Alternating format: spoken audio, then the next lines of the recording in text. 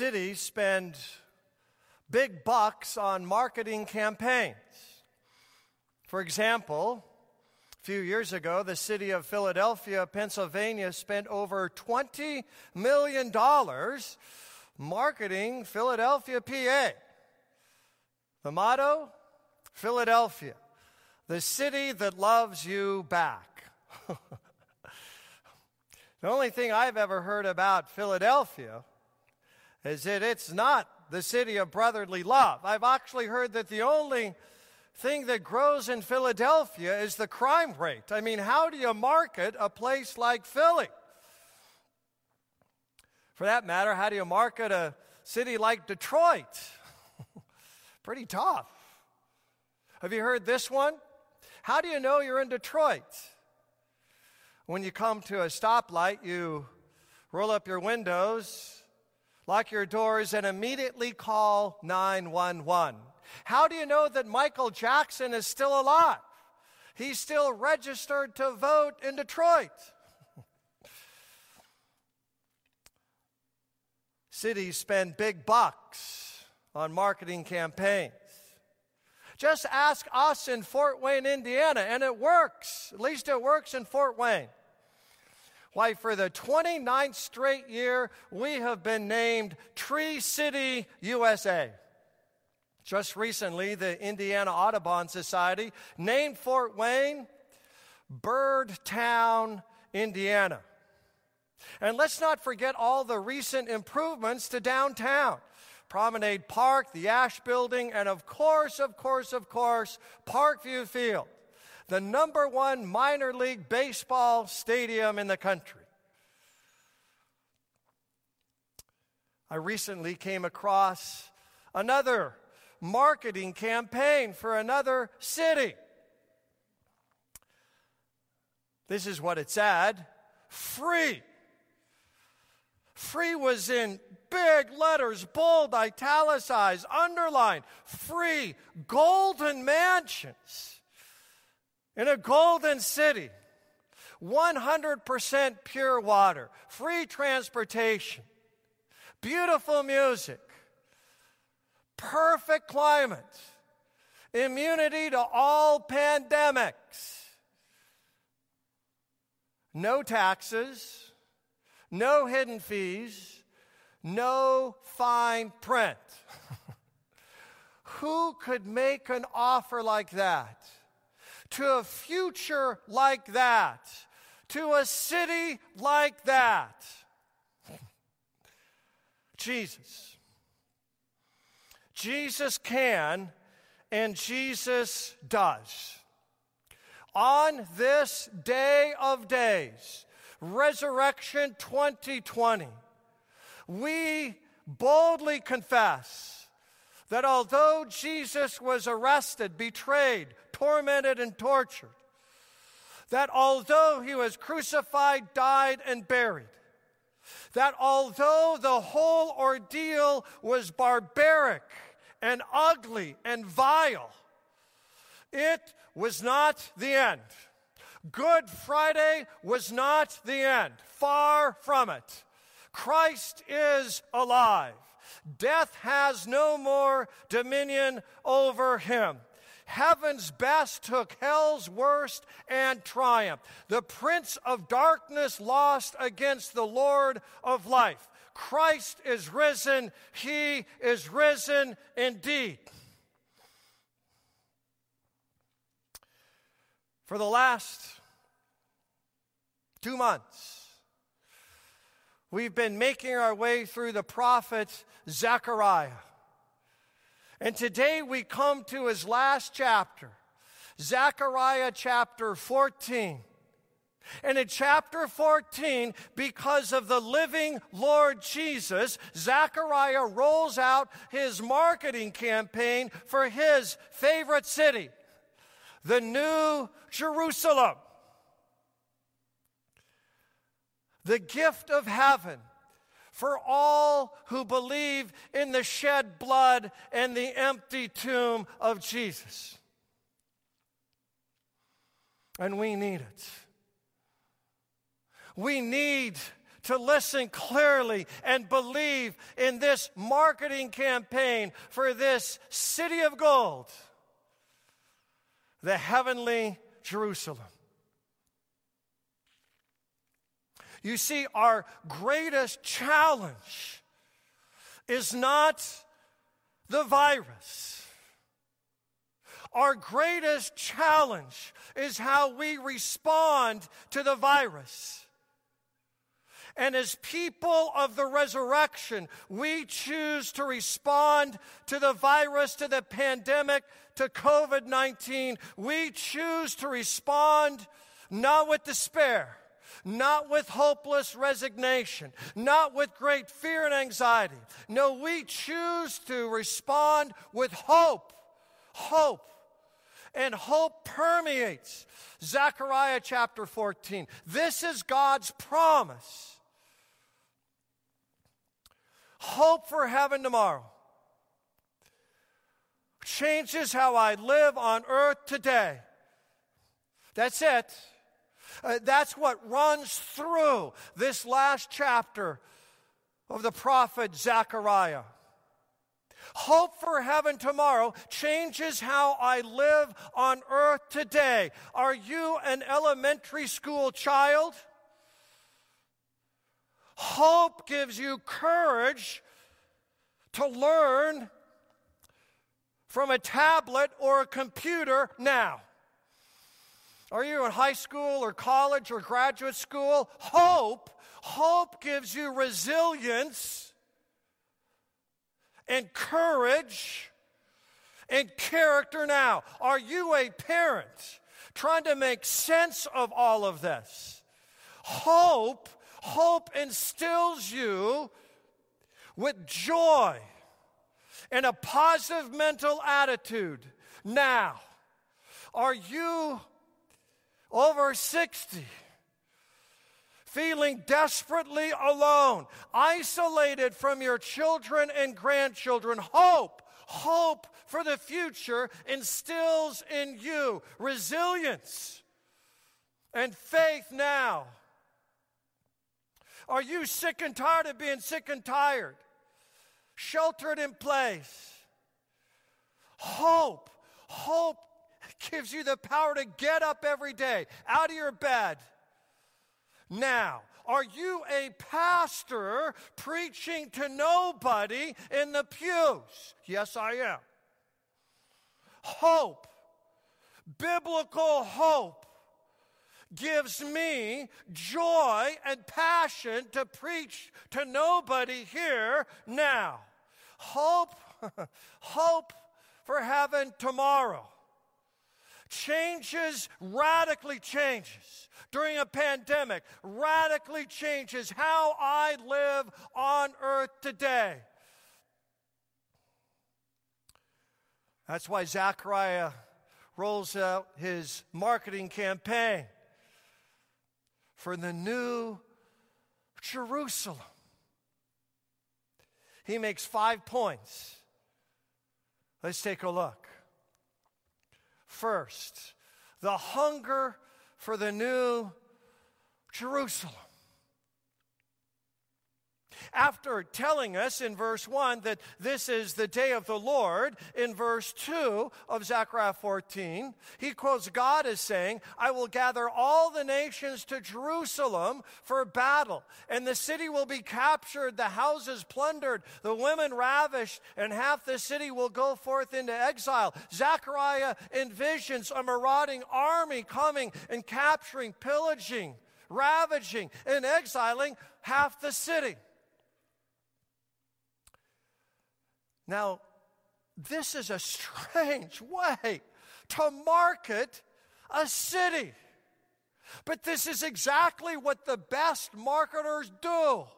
They paint a picture of the old, so we hunger for the new. They paint a picture of what is so wrong and so wretched. So we hunger and thirst and long for what is new. And this is exactly what Zechariah is doing. For believers in Jesus, the pandemic increases our hunger and thirst for a different place, a different city. Perhaps you heard the story about a young 5-year-old girl. She was spending the night for the first time with her best friend. It went well until the sun set. It got dark. She started getting really scared. Her friend's mother came up to her and said, "Honey, are you homesick?" And with childhood innocence, the little girl said, "No, I'm not homesick. I'm here sick." That's us. We're here sick. We're sick of seeing the long lines of people just aching for food. We're sick of what this is doing to our relationships. We're sick of all the anxiety. We're sick, financially sick of seeing the stock market go up and down and all around.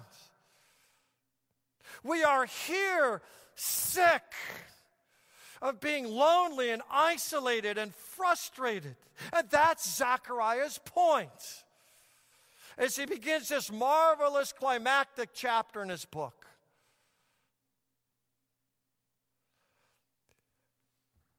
Here, we are sick, always sick. You see, I'm but a stranger here. I don't belong finally here. I'm here sick because there's something better there. Oh my, infinitely better there. It's called the New Jerusalem. So to begin this chapter, Zechariah invites us to have a hunger, a thirst for not here, but there. The New Jerusalem. The marketing campaign of this one-of-a-kind city continues. The fighter for the New Jerusalem. The next verse, Zechariah 14:3. The Lord will go forth and fight. This begins in earnest in the Bible in Exodus chapter 15, verse 3. Yahweh Ishmael, Yahweh Shemo, famous Hebrew line. Yahweh the Lord is a man of war. Yahweh the Lord is his name. God always fights for his people. The Lord will go forth and fight. He will fight for our entrance, our citizenship, our experience, our eternity in the New Jerusalem. And on this day of days, he is the fighter par excellence. Paul calls death the last enemy in 1 Corinthians 15:26. And on Easter, Jesus, the Lord Jesus Christ, went forth and fought death. Death lost, life won. Death is dead and life is triumphant. The Lord fights. He's the fighter for the New Jerusalem. In the fight, if he has to lay down his life, he will, and he did.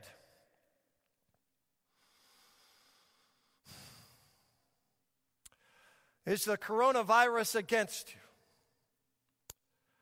Are your emotions against you? Does it feel like everything is against you? These are difficult days, to be sure. But biblical hope Hope for tomorrow that changes my life today. Biblical hope says the Lord fights for his people. These are unprecedented days in our lives. But God fights for you. You stuck in a daze and in a hopeless malaise. You stuck at home day after day, week after week. The Lord fights for you with the lost job and the lost paycheck. The Lord fights for you with the bad break and the bad attitude. Oh, Zechariah says, get a hunger, a thirst, a longing, and not for here, but there, for the New Jerusalem. And the New Jerusalem, God's going to fight for you. So you are a part of this one-of-a-kind city. The hunger, the fighter, the ruler. The ruler, the central message of Zechariah chapter 14, the central message of the entire book is right here. Verse 9, the Lord will be king. He will rule over the New Jerusalem. And as ruler and king over the New Jerusalem, what will he do? What policies will he implement? In Zechariah chapter 14, verses 6 and 7, it says, in this New Jerusalem, there will be no more cold or frost, no more night, only day. In this New Jerusalem, the king's policy, in verse 8 of Zechariah 14, will be living water throughout Jerusalem. In winter and in summer. That means that there will be no more droughts, no more lack. Mayim, Kayim, Merushalayim, another famous Hebrew phrase, living water from Jerusalem. In chapter 14, verse 10, it says Jerusalem will be a city set on a hill. This is the ruler, the king of the New Jerusalem. My, does he have an awesome plan for the new city. He will be king over all. In fact, all is a word that appears 12 times in this last chapter of Zechariah. 12 times. You get it. 12 is the perfect number in the Bible. 12 tribes in Israel. 12 disciples for Jesus. 12. The Lord is king over all. All, 12 times in the last chapter. All indicates perfection. Perfect bodies. Perfect eyesight. Perfect knees. Perfect hearing. Perfect relationships. Perfect joy. Perfect delights. Perfect happiness. The Lord is king. Revelation 11:15. The kingdom of this world has become the kingdom of our Lord and of his Christ, and he will reign forever and ever. We have the hunger, the fighter. We have the ruler of the New Jerusalem, where all things are new. Zechariah's marketing campaign continues. The builder of the New Jerusalem. Jerusalem shall dwell in security. A good builder always builds something that is secure. And God, as the builder of this new city, this golden city of light, builds it so people dwell in security. Security, that's a big deal these days, right? And well, it should be. But a lot of people, myself included, are tempted to put security in these terms. I feel secure because I think I can beat the odds. After all, 98% of all people who are infected with COVID-19, 98%, they're okay after a little while. I like those odds. I like the odds that the younger I am, the better chance I have of not getting the virus. I like the odds that if I self-isolate, I'm much healthier than if I go party with someone on a beach in Florida. I like the odds if I wear gloves and masks as opposed to no gloves and no mask. I like the odds that if I'm in a rural setting, I'm much less likely to get the virus than being in an urban setting like New York, New York. It's tempting to say, that's where my security is now. My security, my absolute security is in beating the odds.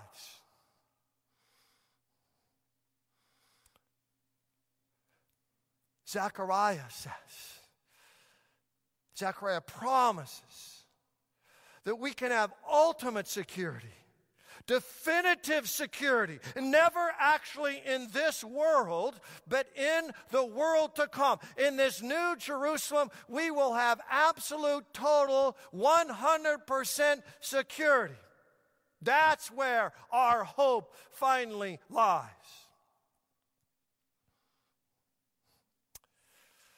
Any of you remember that John Lennon song, Imagine? Imagine there's no heaven. It's easy if you try. And no hell below us, above us only sky. That may be our temptation at about this point in the sermon.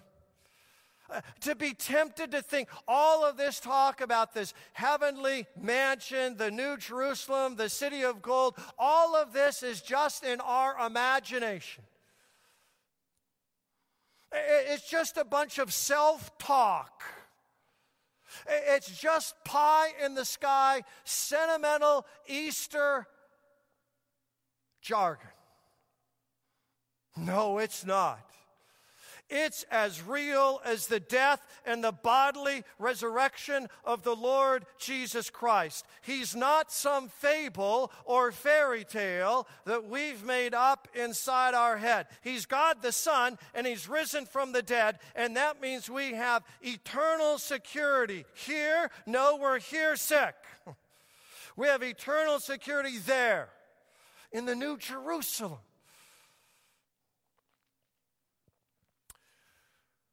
Last point Zechariah makes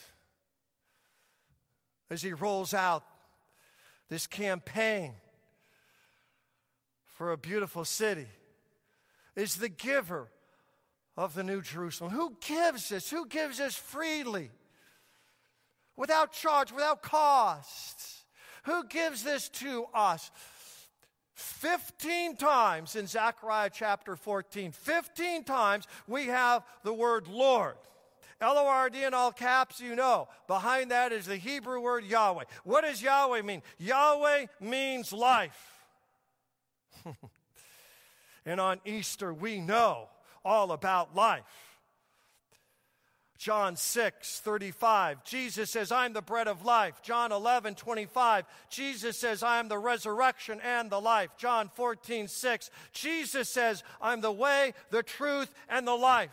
The Lord of life, who defeated death, is the one who gives freely all the gifts of an eternity in the New Jerusalem.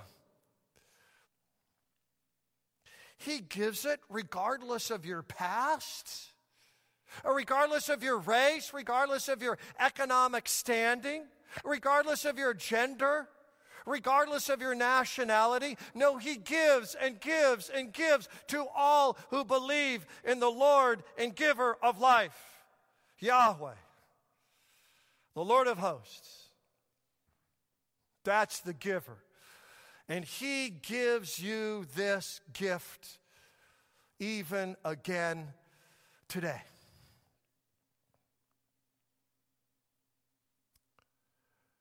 Recently, Americans were asked, what words, what phrases give you hope?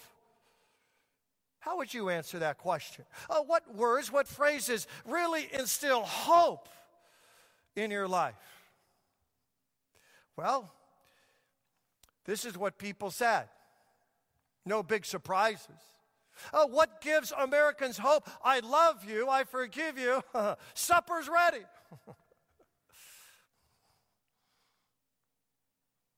That's Zechariah chapter 14. God says, I love you to give you all of these gospel gifts. I forgive you, past, present, and future. Supper's ready. The New Jerusalem is the marriage feast of the Lamb in His kingdom, where we will sing a deathless and endless hallelujah.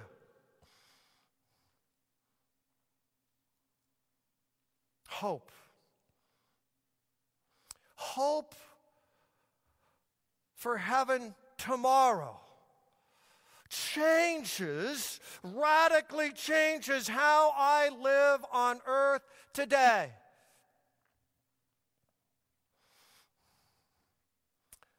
Do you see it?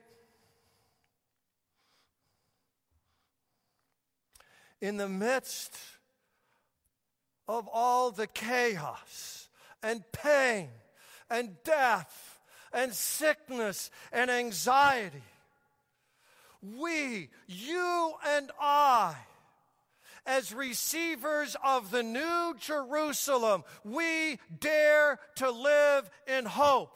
And what does that look like? It looks like this.